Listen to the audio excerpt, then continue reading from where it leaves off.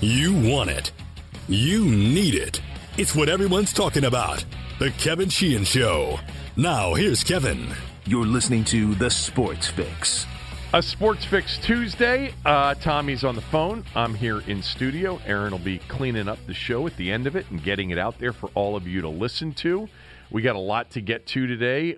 Joe Bugle passed away since we were last on the air, and we're going to talk about him.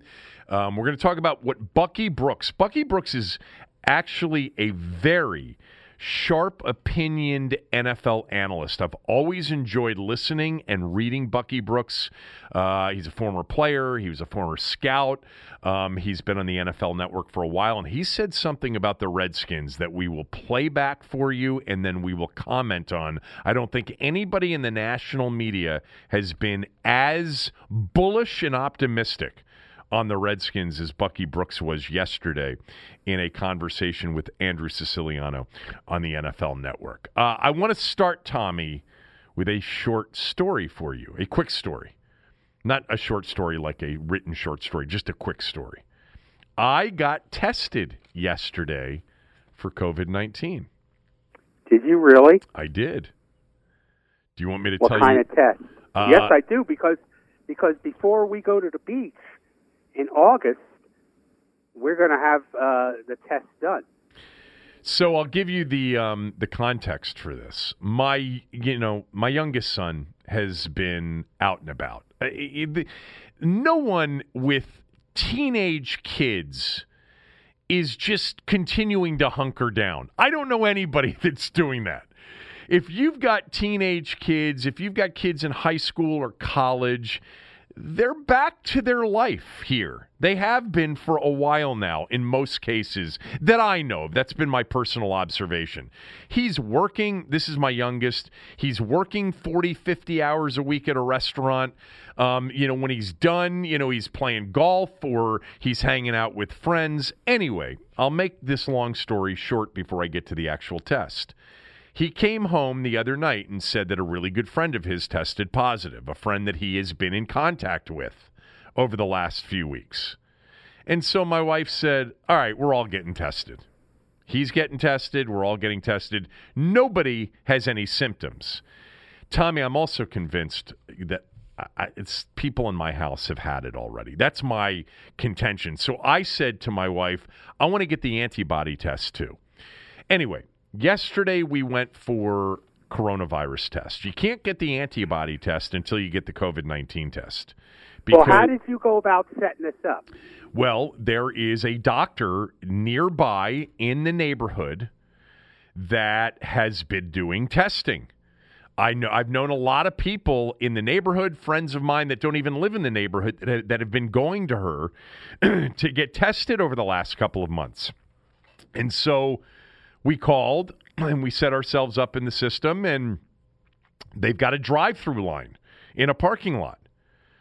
And this is happening everywhere. I mean, CJ was telling me that he's driven by a couple of these parking lots that have had long car lines for testing. The test couldn't have been easier. It's the longer test. It's not the quick test where you get immediate results, which has a lower accuracy rate. It was the long test, the nasal swab, both nostrils, and we'll get the results back in 3 to 5 days, they told us. Couldn't have been easier. Painful? I'm sorry? Was it discomforting? Not even a little bit. Like, okay. I don't, maybe it's just improved over the last couple of months, because I remember early on hearing the stories about how uncomfortable it was, and I can just tell you that my experience, there's this long thing. They put up each of your nostrils, each one for, 5 seconds each, and it's over, and there was nothing uncomfortable about it at all. The only feeling that I had was that it tickled. It tickled a little bit, and then I felt like I needed to sneeze when I was done, but I didn't sneeze. And It was 10 seconds, the easiest thing ever. Well, like I said, I'm going to have one done in August. unless there's a reason to have one done before then, before we go to the beach. And I'm asking everyone in my condo to have one done before they go as well. Yeah. Now, because my younger son, potentially was exposed and lives in the house, the thing about it, though, is I really haven't been, because he's been out and about much. I mean, we've been working, but we've been working in a much safer environment than I'm sure he's been in. We've all been keeping social distance, from him. I'm sure, look, it's possible that surfaces and, but it's not like he's walking in the door and I'm giving him a big hug. Right. I mean, it's not that. I mean, that would be normal, and if I hadn't seen him in a few days or a week or whatever, but we've been, we've been very much aware of continuing to socially distance, even in the house under one roof. But we'll see. I mean, I have a feeling that my wife will test positive for the antibody because we're going to get that done next after we get these results. And if that's true, then maybe then I'll test positive. And I think I've mentioned this before. Early on in March, she had a pretty bad cold and then found out a couple of months later that she was with somebody who eventually tested positive work-wise. She was in a work environment with somebody who ended up testing positive.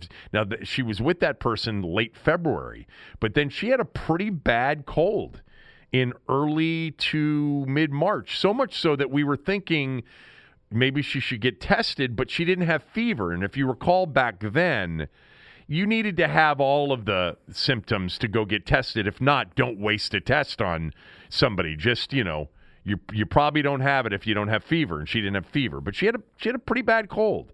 And now we've found out that fever isn't a part of every single symptom, case.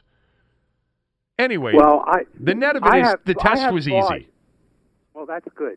I have purchased the thermometer that you just basically point at the middle of your forehead. Right. In order to, and I've also you got a big forehead. A blood oxygen meter as well to check my blood oxygen level. How's that going? Oh, that's fine. I mean, that's easy. You know that. You just stick your finger in this little clip. What's your temperature? Like 58? Yeah, that's my temperature, 58. Do you know that these thermometers are wildly inaccurate? Have you been taking your temperature a lot? No, but actually I had to go to the doctor yesterday, and they took my temperature, and it was normal, whatever normal is these days. That's the question. What is normal these days? Remember when it was always 98.6? I think it's a little bit lower now. It is. Why is that? Yeah, I don't know.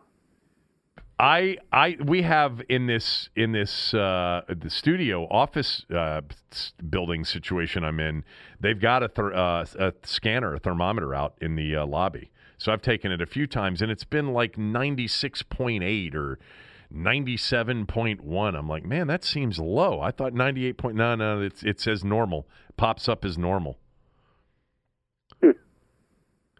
Anyway, those that haven't gotten the test, you don't have to worry about it. It's not. There is nothing uncomfortable and certainly nothing that is painful about it at all. Well, do you want to know why I went to the doctor yesterday? I mean, you're always going to the doctor, but tell me why. I just want you to update your chart. Tell me. You seem to keep a chart on me. Yeah. I have a retinal vessel occlusion in my left eye. What the hell is that? Cataract? That's basically no. I had cataract surgery a couple years ago, which gave me normal vision then, except for reading. My father's having it today. My father's having a cataract surgery today as we speak. Well, it was great because I didn't have to wear glasses anymore except for reading. Except over the last, and I had this about 3 years ago, but over the last year or so, my left eye vision has gotten worse. and I got it checked out, and I have a blockage in the blood vessel Jesus. of my this. eye. I don't want to hear any And of that. the way to treat it is I have to go in for 5 injections into the eye. Oh, stop. Stop it. Stop. I don't want to hear anymore. Oh, my God. I don't like anybody touching my eyes. It's why I still wear glasses. I never got the surgery. Is it painful? That's got to be painful. Or do they just numb you up? They numb you up. And Obviously. they swear it's not painful, but I don't know if I'm as bad as you, but nobody likes a needle stuck on their eye. No. Nobody. No, that's why. That's why they have the saying, "I'd rather stick needles in my eyes right. than do something." Just so you know, I'm totally fine with needles. I've never had an issue with needles. But a needle in an eye? Oh my God! I mean, do you take what do you take just to calm yourself before this? Anything? I don't think I'm going to be that bad. I don't have problems with needles either. Oh, have you gotten an injection, or you haven't gotten one yet? No, I have not gotten one. I thought you said you've gotten one already. No, I got checked out yesterday. Oh. And that's what they said. That's the treatment. 5 different visits with this injection, and then I have to put some drops in my eyes for a couple of days after that. They said it's a little scratchy, but they claim it's not painful. I mean, how many doctors will say, "Oh yes, it's very painful," Well, I mean, I don't know. I mean, I can knock on wood that both of us are able to avoid any of this, but it just seems like nothing. They're able to make almost anything somewhat comfortable now. But God, can you all this talk of statues and Civil War in recent weeks? The Ken Burns' Civil War thing was on over the weekend. It's so well done. One of the worst things is just to think back to before you could numb somebody up for a surgery. I mean, it's just the way the medical trauma that people went through years and years ago that we don't have to face is just. Yes. Here's some scotch. Suck it down and bite on this. And bite on a bullet. Yeah, I mean, good God. But a needle to an eye, that would not. I mean, I've avoided LASIK because I just don't want anything touching my eyes. That's one area I'm fine with wearing glasses when I've needed glasses. And I probably should have gotten LASIK a while ago. It just would make life easier. And I'm a candidate for LASIK.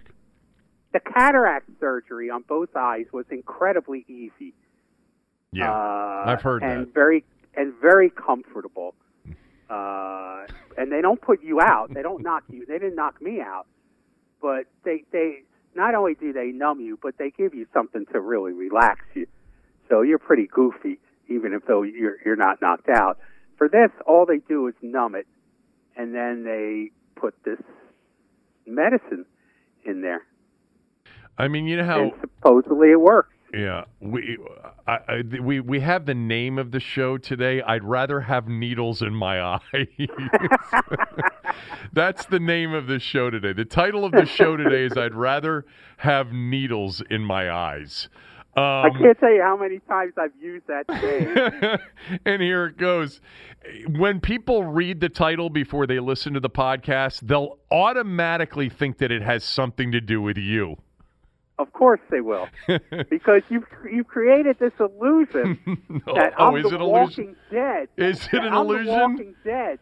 Yes. You go to the doctor a lot. You've had a lot of issues in recent years. And you should go to the doctor a lot, but you don't. That's not true. I do. I'll tell you what I do. I go to the dermatologist once a year. I'm pretty consistent on that. And I go get a physical every year now. I do. Okay. I'm due Okay. probably a visit for both coming up here. All right, let's get to some things because there's been a lot of things. Let's start with Joe Bugle, who passed away at the age of 80 years old. You know, I think the reaction to this is pleasing to me because part of it is just we don't have games going on, and it's the time of year anyway. Even if there were games going on, it would be the time of the year that we'd spend a lot of time on this anyway. But he's so deserving of it. Joe Bugle was beloved by his players. And to listen to all of the players that came on our station yesterday, Joe Jacoby was on with me. And then, you know, Theismann and Bostic and Clinton Portis and Raleigh McKenzie, and the list went on and on all day long. Just to listen to them talk about Bugle, it's just got to be so incredibly pleasing to his family members. I'm sure they've heard it throughout their lives about how much his players loved him. But to hear them, you know, talk about him yesterday, I just thought was pretty moving and really representative of what kind of person he was. He is, to me, the perfect combination of someone who's able to lead with a combination of toughness and compassion. And every single player talked about he would ride you, and he would MF you, and then at the end of it, you always knew that he loved you, and he had your best interest in mind, and he had the utmost of compassion and empathy. And there's really, you know, Tommy, in leadership, we've talked so much about it in recent months as it relates to the president. You know, there's this combination of being able to be tough and being able to be very clear and factual and honest, and being able to get away with a toughness if you also have that, you know, compassion and empathy. And like Joe Bugle wouldn't have had any problem over the last 4 months communicating to the American people. He was one of those kinds of people. Absolutely. Absolutely. And, you know, we're talking about, I mean, it's a tremendous honor because you're talking about men being led by this guy. And, you know, as much as we take that for granted, that's not an easy thing to do, particularly in the world of sports, where I think, like, athletes are not usually easily impressed by leaders and sometimes often skeptical. Not this guy. I mean, this guy, that they believed he was honest. They believed he knew he was preparing them to succeed and that he cared about them. And he really had one of those things that I do think is very innate in people. It's the ability to communicate with almost any kind of person, you know, no matter what the person's background is. I mean, he's just as comfortable in a room with a bunch of blue collar workers as he is with a bunch of CEOs. You know, that's sort of the way Doc described it. Doc's always so good on days like that, and especially with people that he knows so well. I would urge anybody that didn't listen to the station yesterday to 980 to go back and listen to some of those interviews. They're very good. But, you know, Joe Bugle has one of those resumes, Tommy, that we have talked about before, you know, with basketball and football coaches, baseball coaches, just a lifer. And to look at how many places he was over the course of his life, and then to consider what that was like for his family. You know, sports and coaching, you're making a commitment, man, and your family's making that commitment with you, because some of these people end up being in a new place every year or 2 years until they finally get the big break, where they may spend 5 or 6 years, and then that leads to another thing. He played at Western Kentucky. He was a graduate assistant at Western Kentucky. Then, and that was from 1964 to 68, he was a grad assistant. Then he went to the Naval Academy. He was an assistant coach at Navy from 1969 to 1972, so he was familiar with the area. Then, listen to this stretch. Iowa for one season, Iowa State, for one season, 1973. So he goes from Annapolis to Iowa. Then he goes to Ohio State in 1974. And I remember many times, whether it was, listening to him being interviewed, and we interviewed him a bunch. I interviewed him a bunch over the years. Bugle spent a year coaching under Woody Hayes in 1974 at Ohio State. And he many times referred to Woody Hayes and coaching at Ohio State. It was 1 year.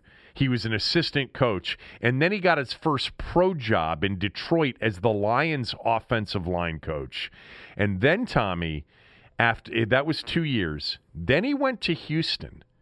He was the offensive line coach. I had forgotten about this before yesterday. He was the offensive line coach for Bum Phillips from 1977 to 1980, 4 years, where he coached the offensive line that blocked for Earl Campbell. Yes, he did. And went to 2 AFC championship games, part of a staff that had, won. Houston was a force, during those Bum Phillips, Earl Campbell years. Unfortunately for them, the Steelers were in the AFC. But they were a very good team with one of, I think you and I both agree, Earl Campbell's greatness and just one of the great running backs in the history of the game. And then Joe Gibbs hired him in 1981 when Gibbs got here, and obviously he spent 81 through 89 here, was a part of 3 Super Bowl trips, 2 Super Bowl wins, and then he got the head coaching job in Phoenix, was there for 4 years with the Cardinals, and then was in Oakland where he became the head coach in 97 for a year, then was with the Chargers for 4 years as the O-line coach, and then retired. But when Gibbs came back, he came back with Gibbs in 2004 and actually coached, and I did remember this, ended up being a part of Jim Zorn's staff in 2008, 2009 at the end of his career. But, I mean, you talk about a football lifer. But being in some really, interesting spots, obviously, coaching with Woody, for Woody Hayes, Bum Phillips on those teams, Joe Gibbs, part of the Raiders organization, and then having to finish up with 2 Zorn years. But a great offensive line coach, a legend in the organization. I'm going to tell you about a conversation that I had with Rigo yesterday here in a moment. But do you know that he's not in the Ring of Honor? He's not in the Redskins Ring of Honor. I know. That will change. It will change. Unfortunately, too late, but that will change. Yeah. I mean, he deserves it. Assistant coaches, whether it's the Hall of Fame or individual teams, Ring of Fames or Ring of Honors, they don't get nearly the same level of credit, but we know that Richie Pettibone, obviously, we had those conversations, and then he ended up going into the Ring of Honor, which was great. And Joe Bugle is clearly, in this organization's history, the second, the number 2 assistant coach you think of when you think of assistant coaches. It's Richie, it's Bugle, and then, I don't know how many spots you count to get to the next one, which is Wayne Sevier. Wayne Sevier. Yeah. Wayne Sevier. The stories about Wayne Sevier yes. are maybe the best of all time. Right. I mean, as a special teams coach. Yep. Yeah. So. And but yeah, Joe Bugle gave the team an identity. I mean, the Hogs, he gave them an identity. He created an offensive line, even though obviously Bostic and Jacoby and Grimm were anchors of it for 10 or 11 years. Other guys would come in and out, and Bugle would mold those guys in the Hogs. That's the thing. It's Bostic, Grimm, and Jacoby that were the constants, but you had a lot of musical chairs on the other positions. Yeah. You started with Stark and May, and Fred Dean isn't remembered as much as being a part of that 82 offensive line that won the first Super Bowl. But, whether it was R.C. Thielman or Rick Donnelly, who was a center, moving through the mid-'80s with Raleigh McKenzie being a part of it. And clearly, the 91 team, when we get to the 91 team, and you've got Jim Lachey, who is arguably the most talented of the Redskins offensive linemen during that era. Ed Simmons, I almost forgot about him. Ed Simmons, an underrated tackle, Ed Simmons. Oh, definitely an underrated tackle. But he coached them all. He coached them all. Coach Mark Schlereth when Schlereth got here in '89, and so it was. He's quite. I mean, he'll forever be known as Boss Hogg, as the offensive line coach of the most famous offensive line in NFL history, if it wasn't the best.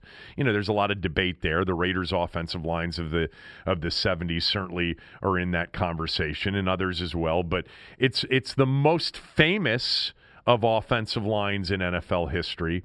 I wanted to tell this quick story because on the air yesterday, I'd mentioned that the Riggins 1983, January of 83 postseason run. There's the famous story of Riggins, saying, give me the ball.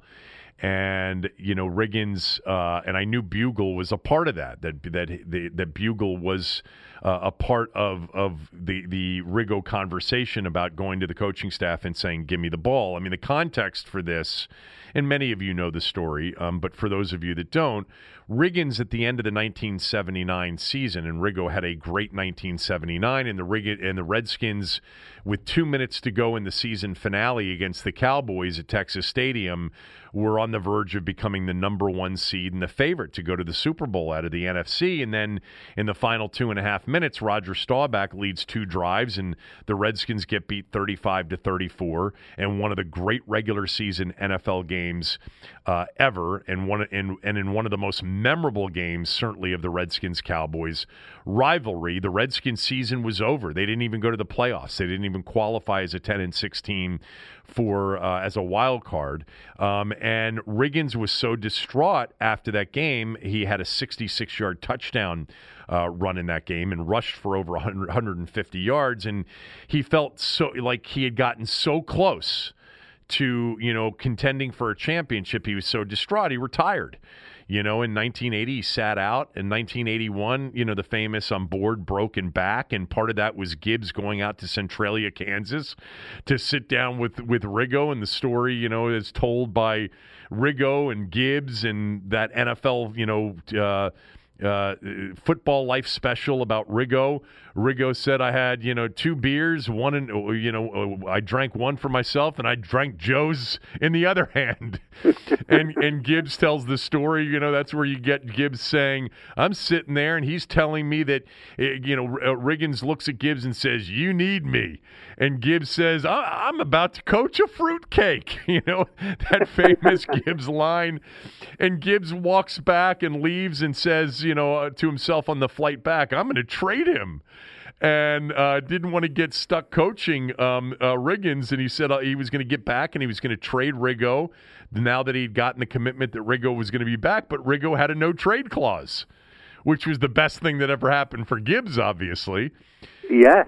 But, he came back in 81, and then in 82, in the strike-shortened season, they go 8-1, and at the end of that season, Riggins sits out the season finale against the Cardinals, and I called him yesterday, and we ended up talking for a while, and he said, I just remember the season ending, and there we were the number one seed, which I thought we were going to be in 1979, and I was looking at, this opportunity as the opportunity. And I knew it was, for me, it was my moment. And anybody that knows Riggins, and John well enough to know this, I don't know that I've ever been around a professional athlete with less ego. Riggins is never about him. It's never look at me. And people will say, well, what about the Mohawk and all those things? That was just part of his personality. Riggo was the greatest teammate, and all of those teammates will tell you that. And so it was very unusual for Riggins to say, I'm the guy, and I got to go tell the coaching staff, give me the ball.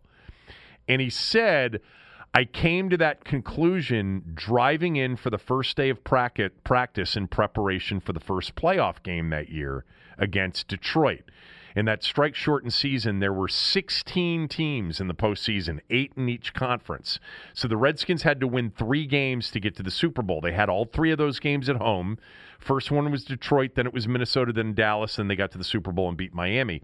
But on the drive into practice, he just said, this is my moment. I've got to step up.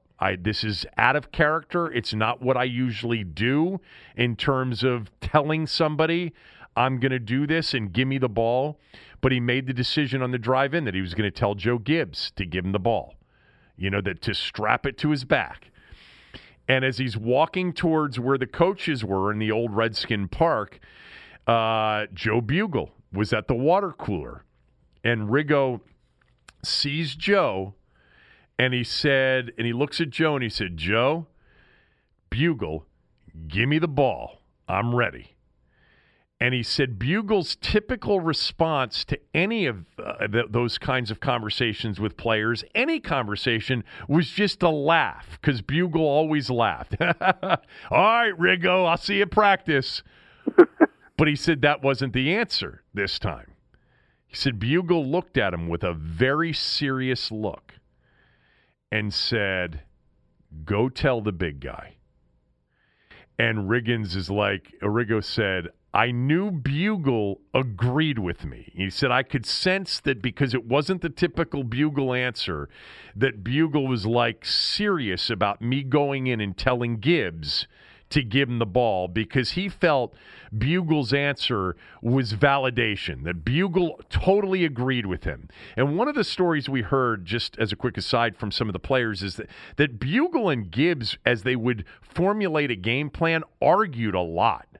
They argued a lot. Gibbs told this story, I guess, recently, that they would have knockdown dragouts late into the night at Redskin Park. And I'm sure part of it was that Bugle was just like, we got to run the ball behind my boys. Strap it to Riggo. And Gibbs is like, yeah, well, we got to get Joe into the game, too, and let him throw every once in a while.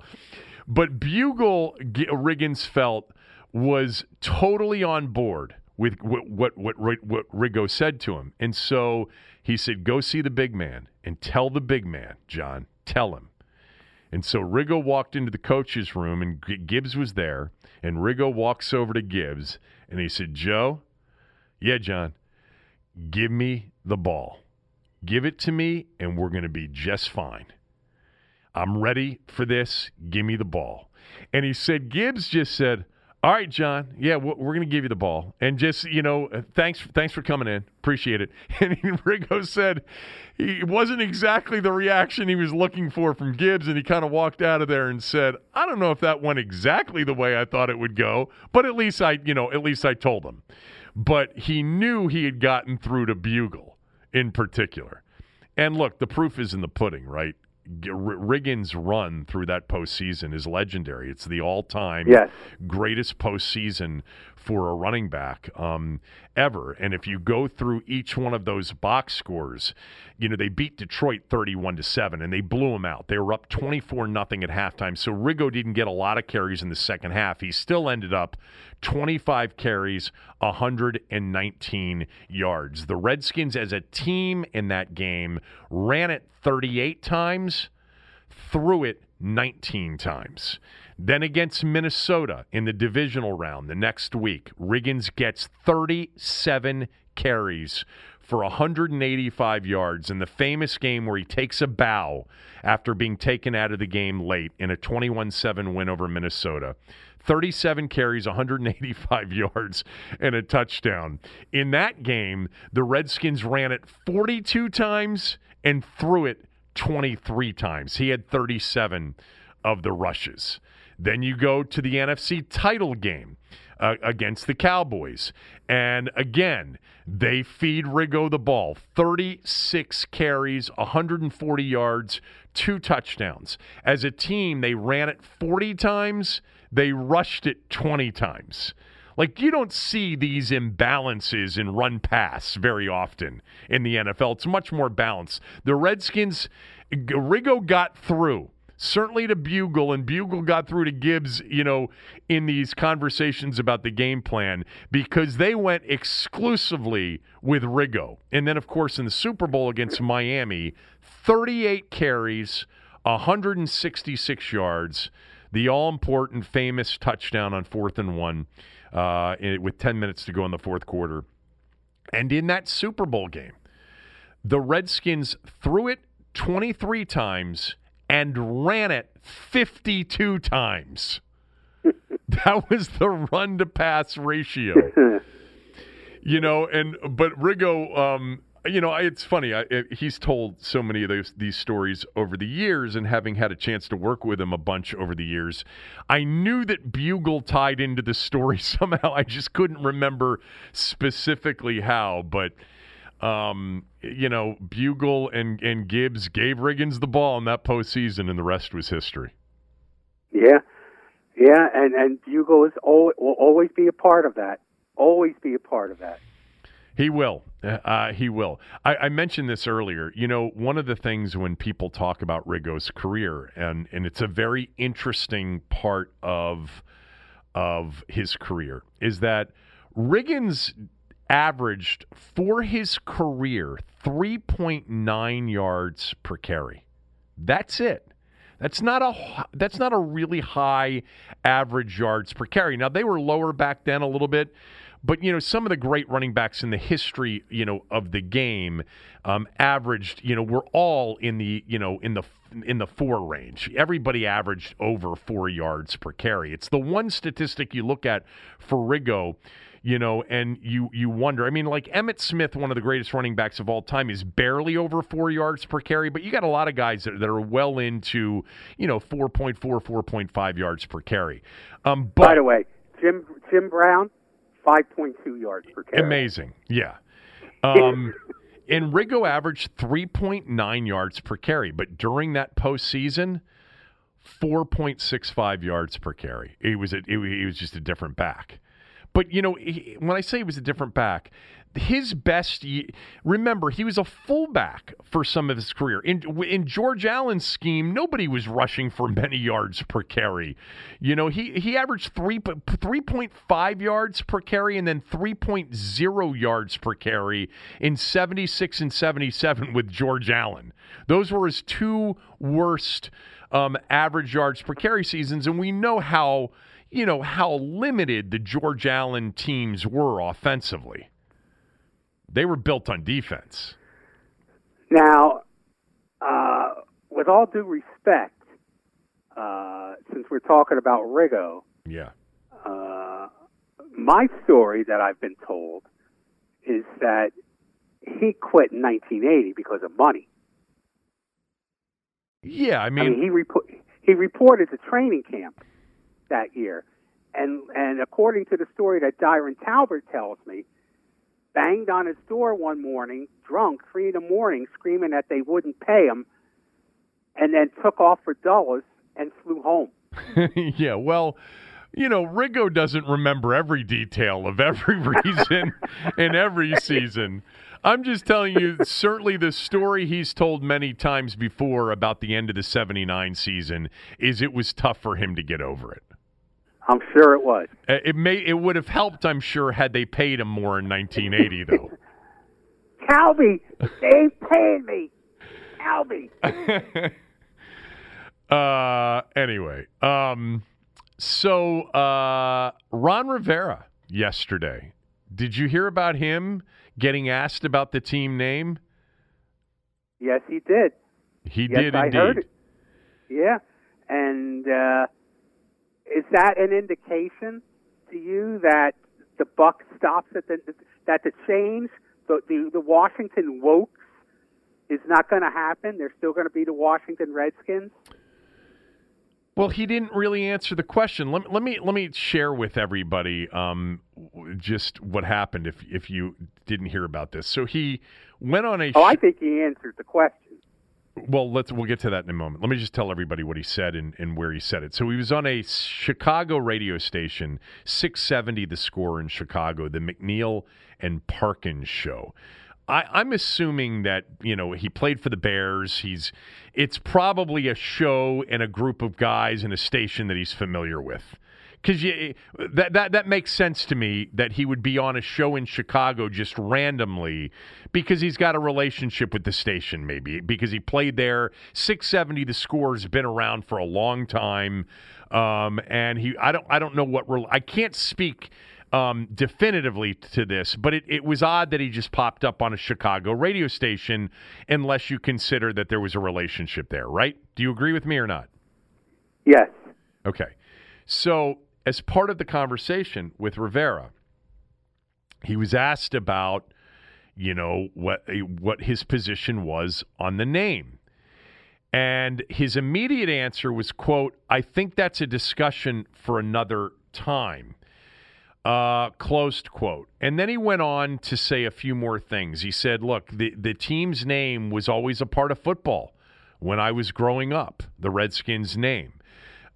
He was asked, if it's a discussion for another time, what time is that? And he said, I think it's all about the moment and the timing.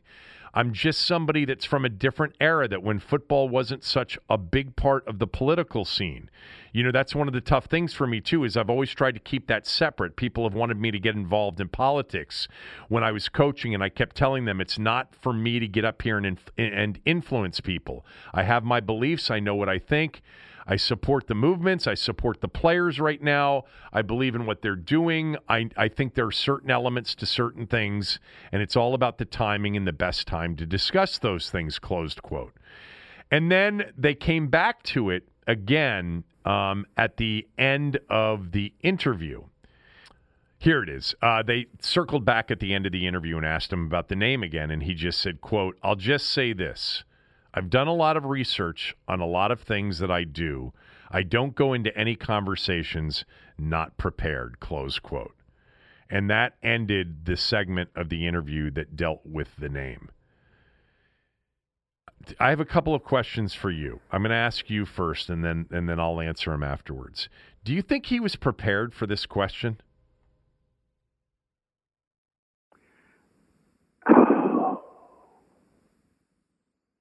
I don't know Ron Rivera.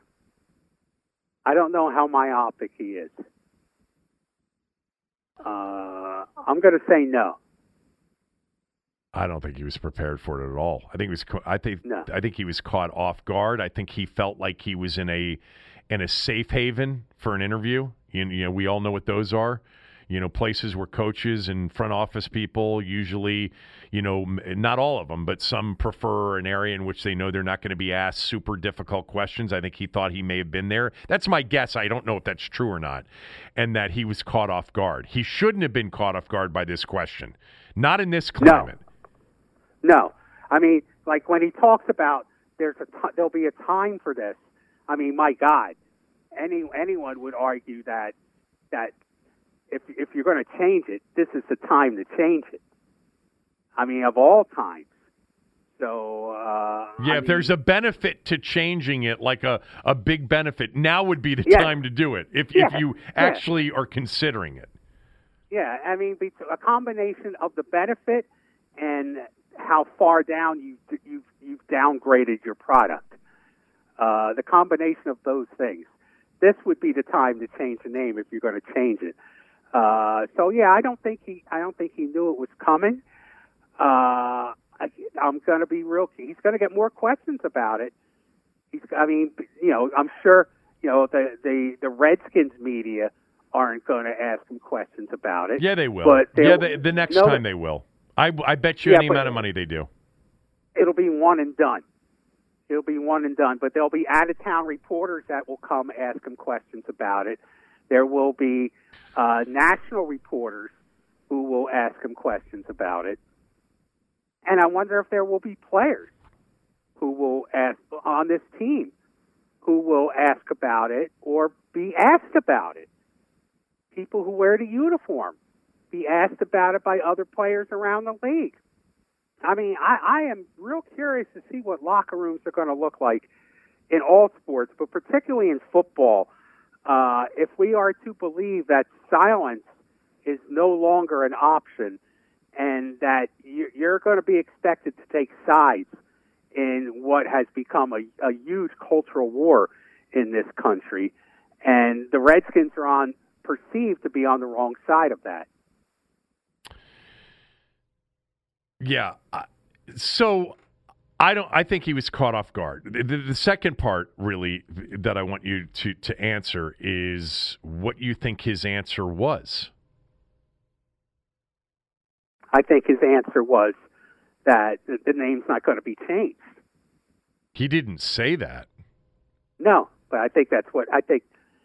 I think I think he might have said something that would have been more positive about something consideration, or in this day, in these times, everything is under consideration.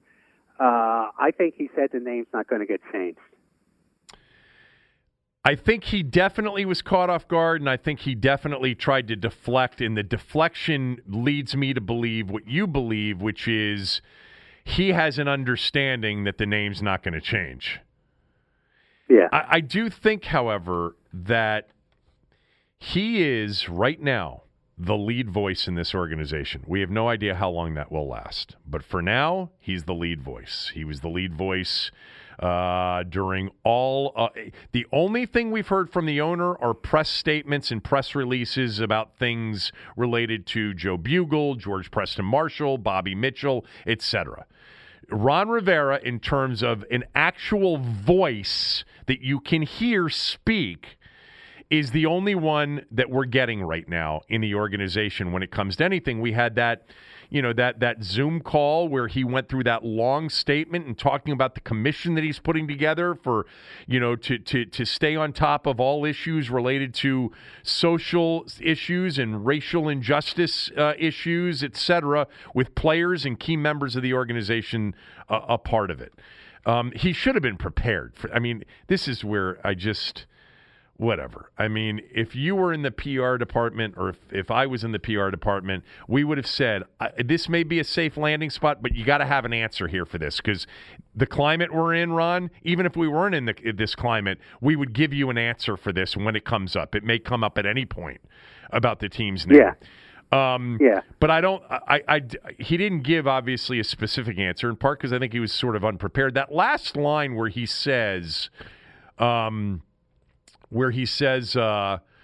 I'll just say this, I've done a lot of research on a lot of things that I do. I don't go into any conversations not prepared. I actually, and I listened to it too. I didn't know if he was saying, I am prepared for this, but I don't feel like having the conversation now because I'd have to tell you about all the polling and all of the tens of if not hundreds of reservations that this organization's taken trips to, and the data it has and it's compiled, all of that stuff. Because don't you think this has been a conversation that somebody's had with Rivera inside the organization, whether it's Dan or somebody else that said, look, this is an issue if you didn't know this. Here's why we are sticking with the name. Because, Native Americans, based on polling, based on our, direct involvement in a lot of visits and helping different reservations, this is what we've gotten back. And this is a media-inspired, whatever their answer is. Don't you think he's had that conversation with somebody at this point? You know what? That would be a well-prepared, right thing to do. So obviously, I don't think he has. Yeah. Again, look you have to. This is a Costanza moment. You have to say, what would be the smart thing to do, and then figure the Redskins did the opposite, especially with something like this. So, no, I don't think he's had a conversation about it. Well, who's going to bring it up? Do you think he's going to bring it up to Snyder? A conversation maybe with some low-level PR guy, yeah. But for anyone who matters, do you think he's going to say, hey, Dan, what about this name? He's not going to say that to his yacht buddy. They had a professional PR guy, Maury What's-His-Face from Memphis, who was the FedEx guy in the organization working on this issue for years. That's the guy that sits down and says, this is the organization's position, and this is the reason. These are the reasons why. I think that there's been a conversation with him about this. Okay. I do, but that would be normal. That would make sense. I doubt it. The question that should be, and look, I had him on the radio show, a month and a half ago. It was before all of what's happened here over the last month, and so it was not top of mind. And in my first opportunity with Ron Rivera, I wasn't going to bring up the name issue because it really wasn't. It had been really backburnered, up until a month ago. It really had. It was about as backburnered, Tommy, as it's been for a long, long time. And really, in 2016, the Washington Post poll in particular had a lot of impact on it becoming less of a conversation. The question, if he's the lead spokesperson for the organization, which we have to believe he is right now. I mean, the owner introduced him that way in the introductory press conference. One voice, coach-centric, here he is. You're going to be talking to him now. You've got to ask him what in this climate that we're living in now, what is the current team position on the team's name? Yeah, and not only, again, he's not going to be the only one asked. Players are going to be asked about. But he has to speak for the team.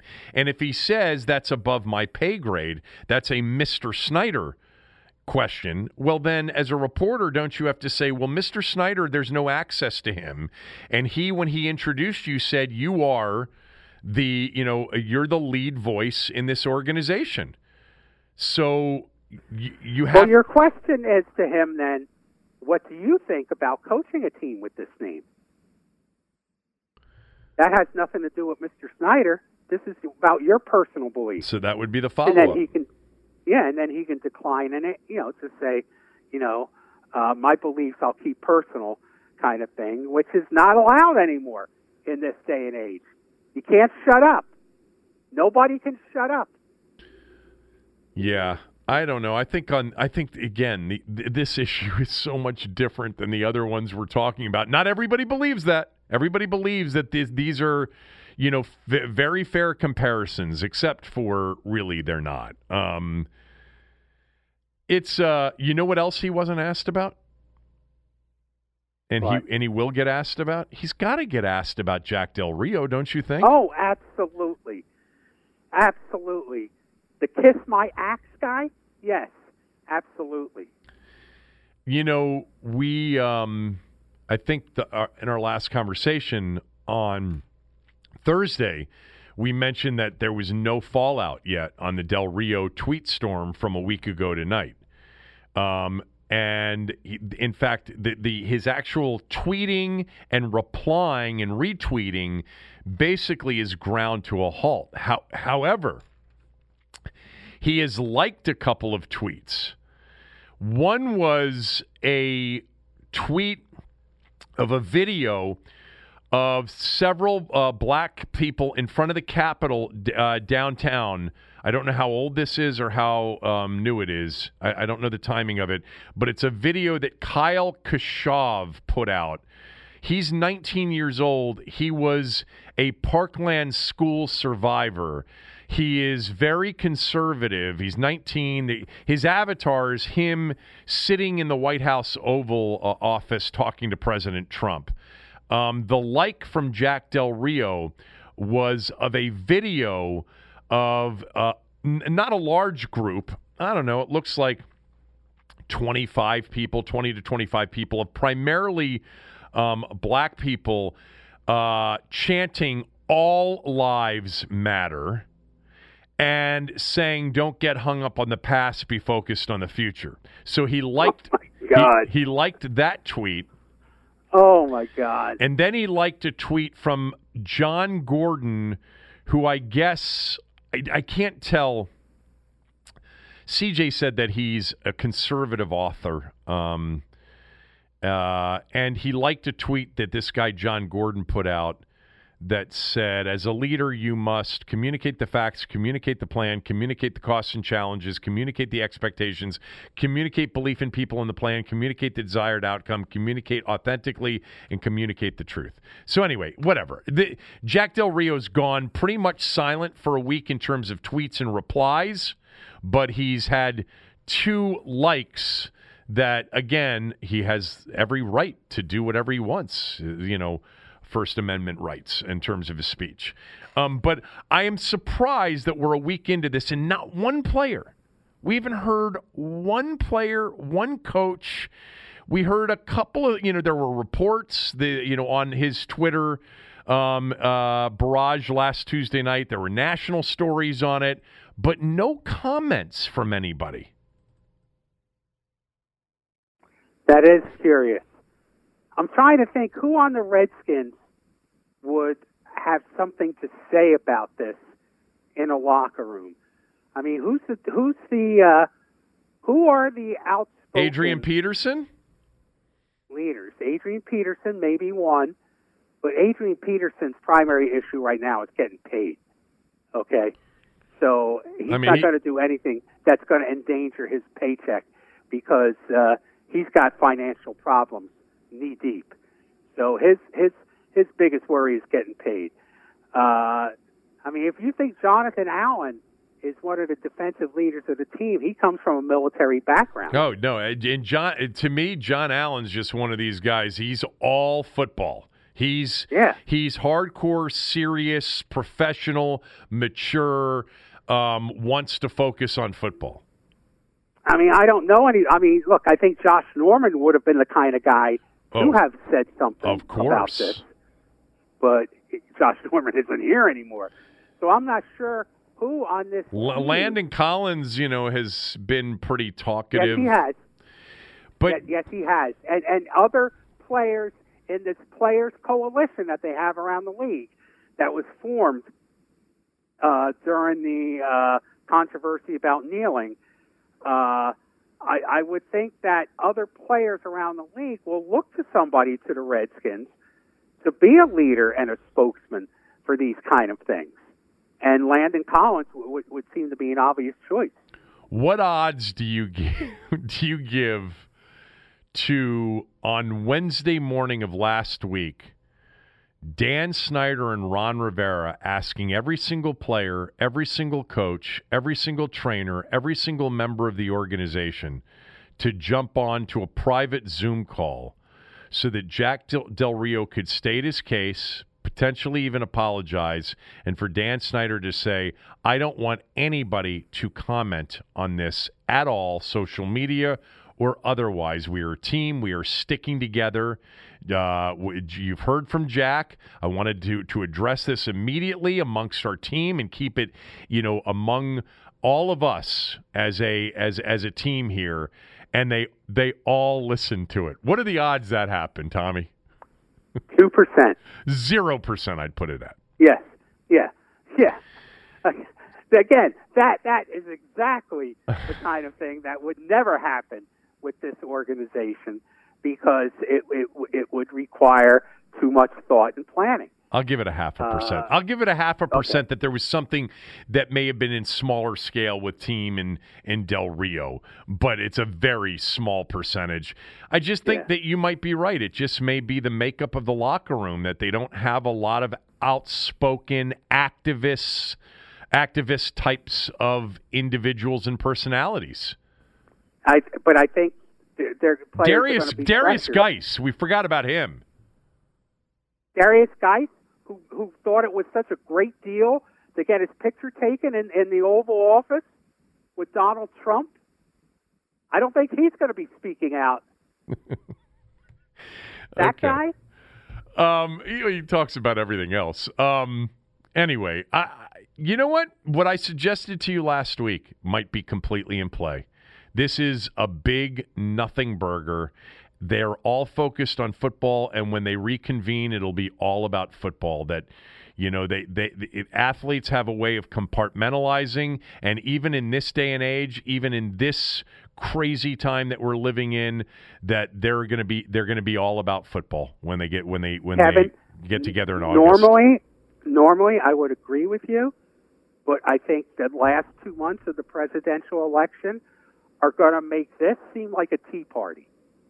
What we're going through now, and I think because of the heat involved in the election, I think people's tempers and I think people's positions are going to be hotter then than they are now.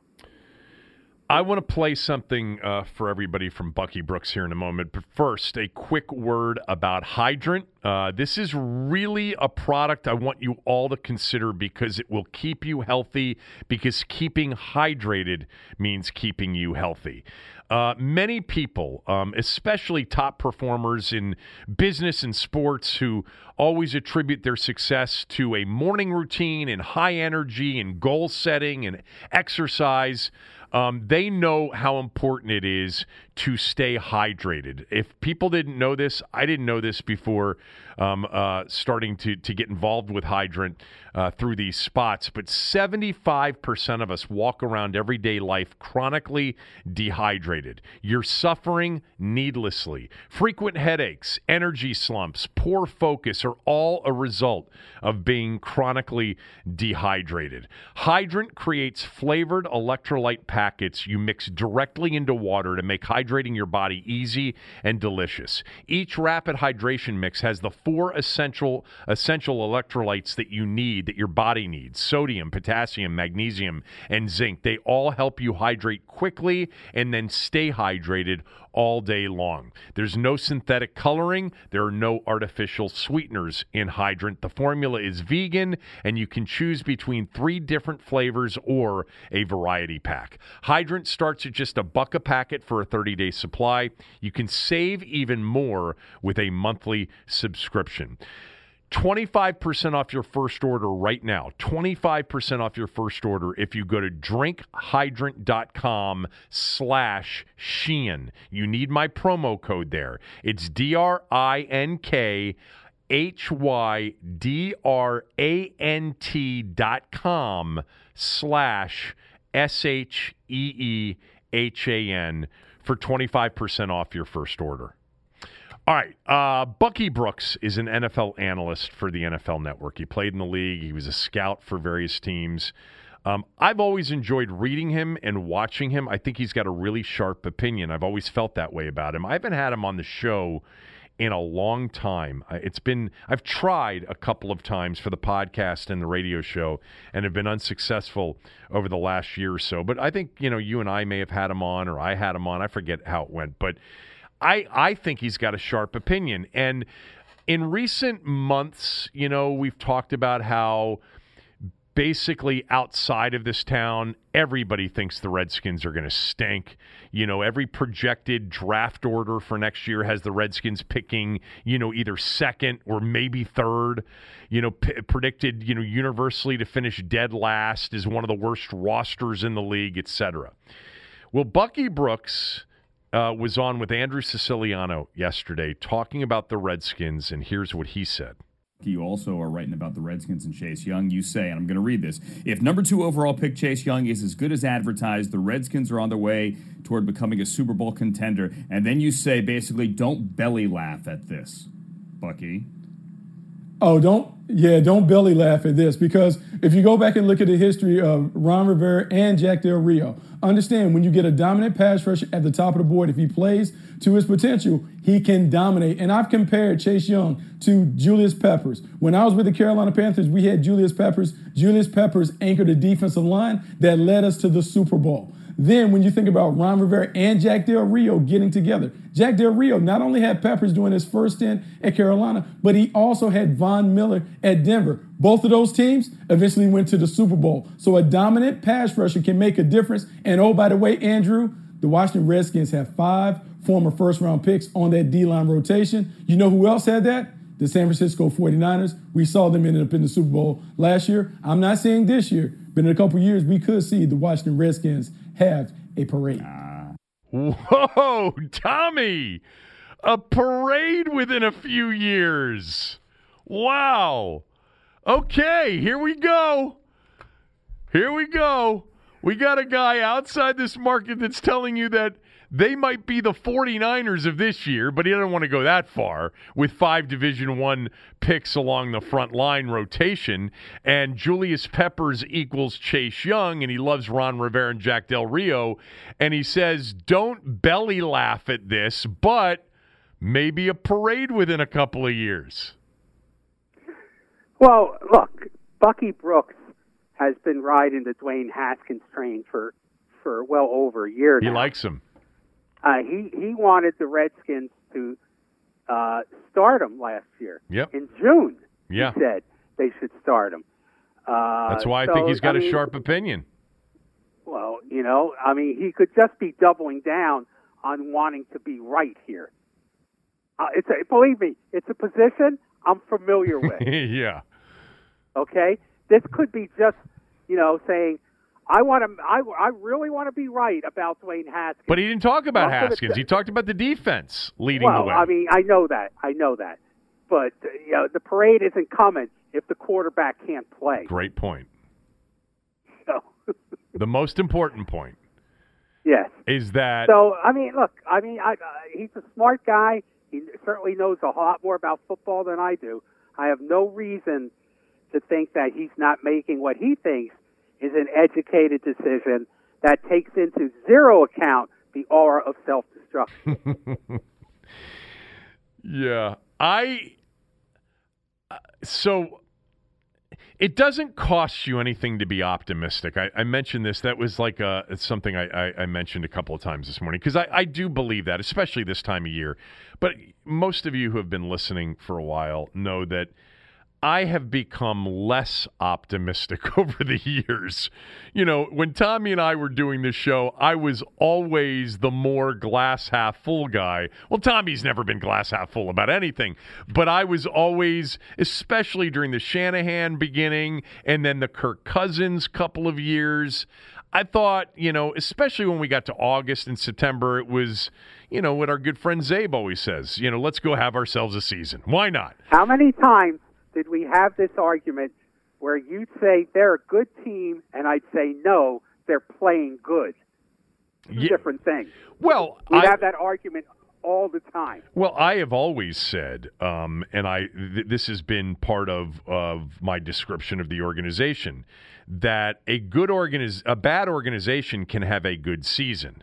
It does, that's in play for everybody. A good season does not make a good organization. The Redskins have had an occasional, very infrequent good season. It does not translate to them being a good organization. A good organization has a chance at success every year over a sustained period of time. The Redskins haven't been that for 2.5 decades. So I've never, ever, as you know, said this is a good organization. I've had hopes, whether it was Joe or Mike, that things might get back there, there might be a chance that it could turn around, but it hasn't. And I would still, if forced to bet, I've said this before too, that the Rivera era won't work out either, because those are the betting odds here. But again, in this moment, it doesn't cost anything to be optimistic. Here's the problem I will have. It's okay for Bucky Brooks and for all of you out there listening that are Redskin fans like I am to take a moment in June and to look at Bruce Allen being gone. In my view, a really good head coach hired. I think they, outkicked their coverage on the coach hire. Not everybody's a big Ron Rivera fan. I am. A defensive coordinator in Jack Del Rio who's proven. To look at them defensively and say there is talent. Now, the talent could be overrated. They were horrible last year on defense. Most of us put that on the coaching staff. But, if this new coaching staff doesn't coach it up, well, then we know the talent's overrated. But I'm going to go with right now that, John Allen and Deron Payne and Montez Sweat and Matt Ioannidis can play. And that I believe, and have believed for a while that Chase Young was the best player and one of the better players we've seen in the draft in years. And to envision a well-coached defense and Montez Sweat and Chase Young on 3rd and 9 coming for the quarterback with John Allen and Deron Payne and Matt Ioannidis crumbling the interior of the line of scrimmage, and Kendall Fuller stepping in front of a ball that's fluttering through the air because the quarterback was pressured so much, picking it off and returning it for a touchdown, and the defense being awesome. And then on the flip side, Dwayne Haskins being, what I've come to believe he will become, which is a solid NFL starting quarterback, top half of the league starting quarterback, and all of a sudden the Redskins are a completely different team and organization. Doesn't cost me anything to feel that way right now. Here's the problem I'll have, though, Tommy. I can feel that way right now, and I'm exaggerating my thoughts right now. But for those of you that listen to Bucky Brooks and you're like, yeah, that's what I've been thinking. You feel that way. What you shouldn't want to hear, and what I don't want to hear, because we are supposedly, we've been told, we are in culture change mode right now, is if we get to July or August and all of a sudden we're hearing from coaches and players about, wow, we are loaded with the coaching and the addition of Chase Young and the 4-3 switch. I mean, I don't know who the other – I had a caller call in and say this, so I'm stealing it from him. But if we hear, let's just throw out Landon Collins. If we hear Landon Collins say, with our defensive front, I don't know how they're going to pick out the guy to double team. I mean, you got so many choices. Who are you going to pick? You know you're going to hear it. You know you're going to hear it. I know. And what I'm telling you is, if I get that again this summer, and don't mistake what I'm saying. I love when people say, you don't want them to think that way. Of course I want them to think that way. I just don't want them to say it, because the culture of the organization for 20 years has been overpromising and under-delivering. It's a sickness that they've not been able to rid themselves of. We are so good, and we're going to tell you how great we are, and damn it, buy those tickets and buy those jerseys. And then what have they backed it up with? Suck. Nothing but suck. For 20 years. And Ron Rivera, I am hopeful, because he's talked about it, Tommy, so much. Culture. We've got to change the culture.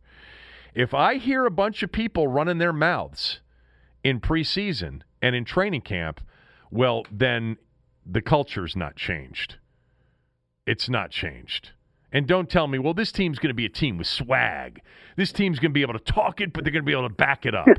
Well, they haven't for 20 years. Why would I believe that this would be any different? And, those Carolina teams that he coached, they had some guys, obviously Cam and Steve, they had some players here and there, but for the most part, they were always workmanlike, blue-collar, tough, hard-nosed, over-deliverers on the field. That's always the way I felt watching him. So I want him to impose that culture on this organization. And if they're running their mouths, I mean, even Del Rio a few weeks ago said, we don't have enough balls for all the guys we've got on defense. I don't want to hear that anymore. Just show me. You're right. How many times have you said this, though? A lot. A lot. Every year. Right. And,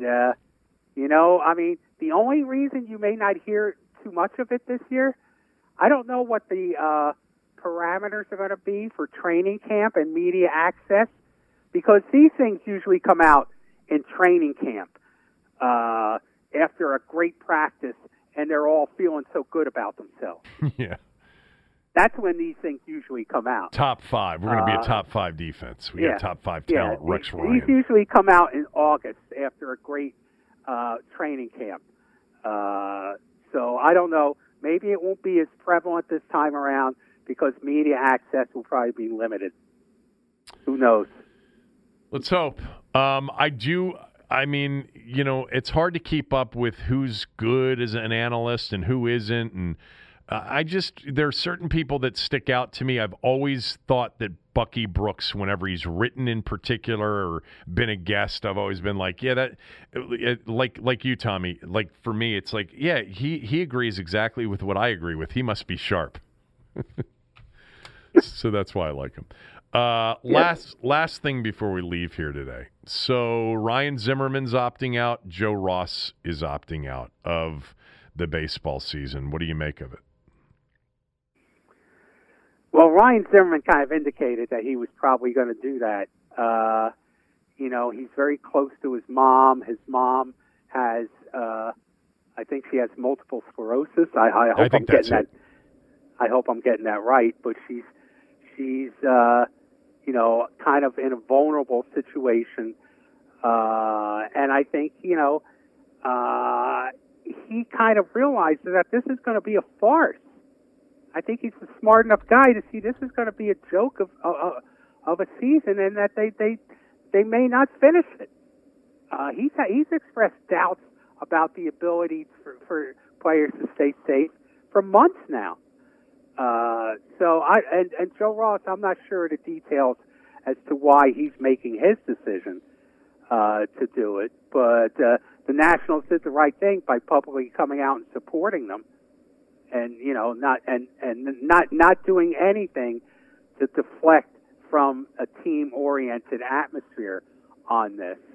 I mean, the worst thing you can have in a situation like this is people starting pointing fingers at each other over something as personal as your health. Right. I mean, it doesn't get any more personal than your health and your family's health. Do you think that's it for Zimmerman? I think part of it is he doesn't think they'll be able to stay safe. He has a reasonably intelligent level of confidence in the baseball's inability to keep players safe in something like this. I think he looks at it and it says it's going to be impossible. I agree. Do you think his career, that means that we won't see him until the 2021 season. Do you think that there's a chance that we've seen the last of Ryan Zimmerman? Well, of course there's a chance. I don't think he'll retire. I think he'll look at the time off as probably a good thing in a way, to continue to build up his body for one last run. I think he'll think he can still hit. I mean, particularly if there's going to be a DH in the National League beyond this year, because there is going to be a DH right, good point. In this year. If there's one in 2021, Ryan Zimmerman's coming back. I think he'll be back. Yeah. It's funny, you said after taking time off. I mean, do you know how much time off they've had?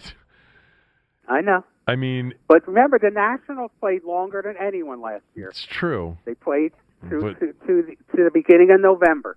They still, in terms of a normal schedule, have, had 4 months off here. March, April, May, we're almost at the end of June. I was reading yesterday Wilson Chandler, who plays for the Nets. He's the latest NBA player. Actually, DeAndre Jordan tested positive for the virus, and he's not going to play in the Orlando restart. That's his second time he tested positive That's for the right. virus. God, you know what? I forgot about that. That's true.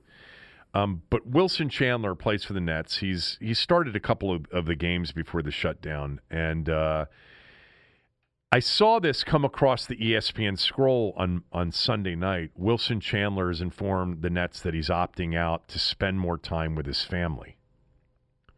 And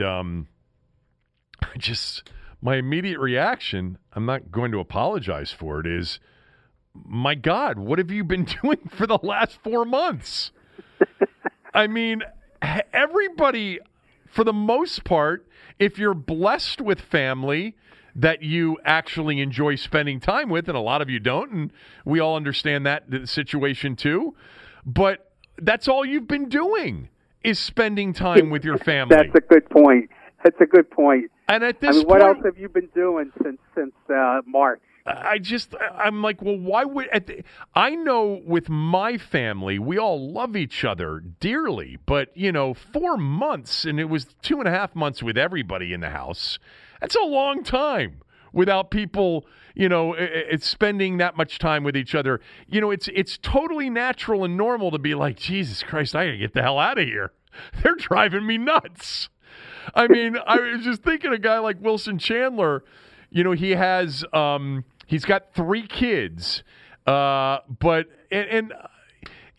people have reevaluated their priorities, and all of that's understandable. I mean, things that were important aren't as important anymore, and everybody understands that. But I just thought it was hysterical not to see concerns over COVID-19 or wants to remain, wants to continue to be an activist during this time, to spend more time with his family. Okay. There you go. I mean, why not? It's been 4 months. Let's do 3 more before we're back to an actual training camp. The Wizards, I thought it was interesting, Tommy Shepard's statement yesterday about John Wall being officially ruled out, which I think we've known for a while. He came on my radio show and said that a month ago. But he also said that the pandemic, basically, that Wall had lost, he said, quote, some of the basketball gains he had made, closed quote, prior to the pandemic. I think that's probably just an easy way to say, why are we going to bring John Wall back to play 8 games where the odds of making the postseason are pretty slim and none? And by the way, we just lost a key player in Davis Bertans who's opting out as well to protect, his contract upside. Anyway, what else you got? The Wizards. Roy, can I get those 2 minutes of my life back? I know. I'm sorry. You say that. You've used that line many times. Did you read Ian? Actually, that's the first time I've ever used that line. I don't think so. Oh, it is. Go ahead. I will bet. Oh, you think I'm gonna spend a lot of time looking for the other time that you said it? Yeah, that's what I'm going to do with my afternoon. Okay, let's bet on this then. We're not. I know this is right. Whether it was exactly the way you phrased it or it's okay. The Wizard. I know we don't. Wizards talk. We don't like details, accuracy. They're hobbies. Go ahead and write your sprint columns, please. Give me a 30-second or less column I can read by the end of the day. Can you do that, please?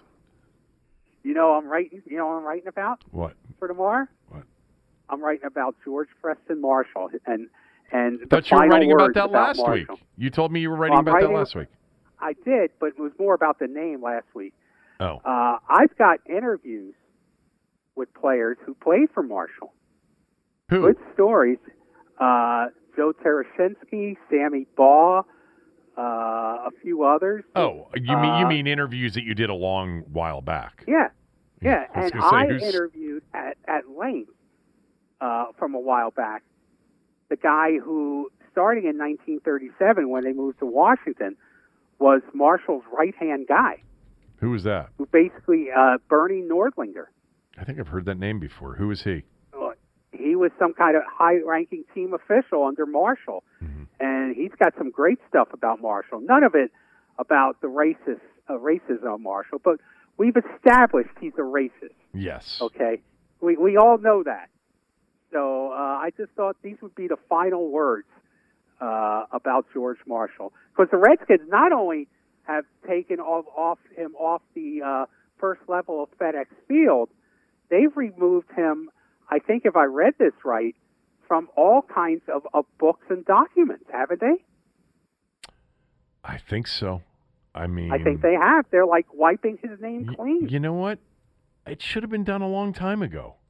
Well, of course it should have been done. I mean, it's like somebody woke up and all of a sudden decided this guy was a racist. Yeah, this wasn't like debatable. He was an overt racist, and he was the steward of a team that was the last to integrate 16 years after the first NFL team integrated, which I think were the Cleveland Browns. I could be wrong about that. When I think I mentioned this last week when the statue came down in front of RFK Stadium. That it wasn't a statue; it was a monument. The monument. I didn't even know it was still there, and maybe that's part of what I should know, and we should know. These are part of the. To be fair, and don't anyone take this the wrong way. Oh boy, here we go. Get canceled here at the end of the show. All the NFL owners for about 20 years were racist. Oh. Okay? They wouldn't let black players in the league for about 20 years. And Marshall was the only one probably who had a fan base that was devoted to that racism. Why? Because of the Southern influence of the Redskins fan base? He had the only team, the southernmost team in the United States until the Cowboys came along. Right. Virtually, Yes. And that's Southwest as much as anything. So, I mean, of all the owners, Marshall was the last, and I'm not giving him credit for this because it was horrible and despicable, but they were all racist at one point, and he was the only one who had a fan base that embraced that. Okay, but let's also understand that every fan base had racists in their fan base, as does every fan base now. There are probably some fans of it that are. Kevin, he had the entire South. No, I understand. I don't know if anyone's told you, but the South is a little bit more of a problem than the rest of the country. I understand that. And I think most Redskin fans understand that the Redskins were the team of the South. Their radio network extended all the way to Florida, up and down the East Coast. Tommy and I have both experienced as broadcasters and Redskins-related broadcasters. Tommy's a writer and a broadcaster. Me is just a broadcaster. So many fans of the team that we've heard from on the shows we've done over the years that are from the Carolinas in particular and Georgia. Lots of Redskin fans still to this day in those areas. And it's that's all. I'm writing about Marshall again. Okay, you didn't say anything. Stories. I thought you were going to say something different. No, just some stories about him. How he basically got into fist fights with coaches and how he hired Curly Lambeau. People forget Curly Lambeau was a Redskins coach for a while. Yeah, right. And Marshall ran him out over a 6-pack of beer. That's why he fired him. All right. I don't have anything else. I want everybody to listen to the radio show Monday through Friday, 6 to 9 a.m. And Tommy's on with me Tuesdays and Thursdays. I'm going to do a show tomorrow, do a show with Tommy on Thursday. I am taking some vacation time coming up next week and perhaps even this Friday because I'll be leaving a little bit early. But I'll give you the full details on that before the end of the week. But I've got nothing else if you've got nothing else. That's all I got, boss. All right. Have a great day. Everybody else do the same. Back tomorrow.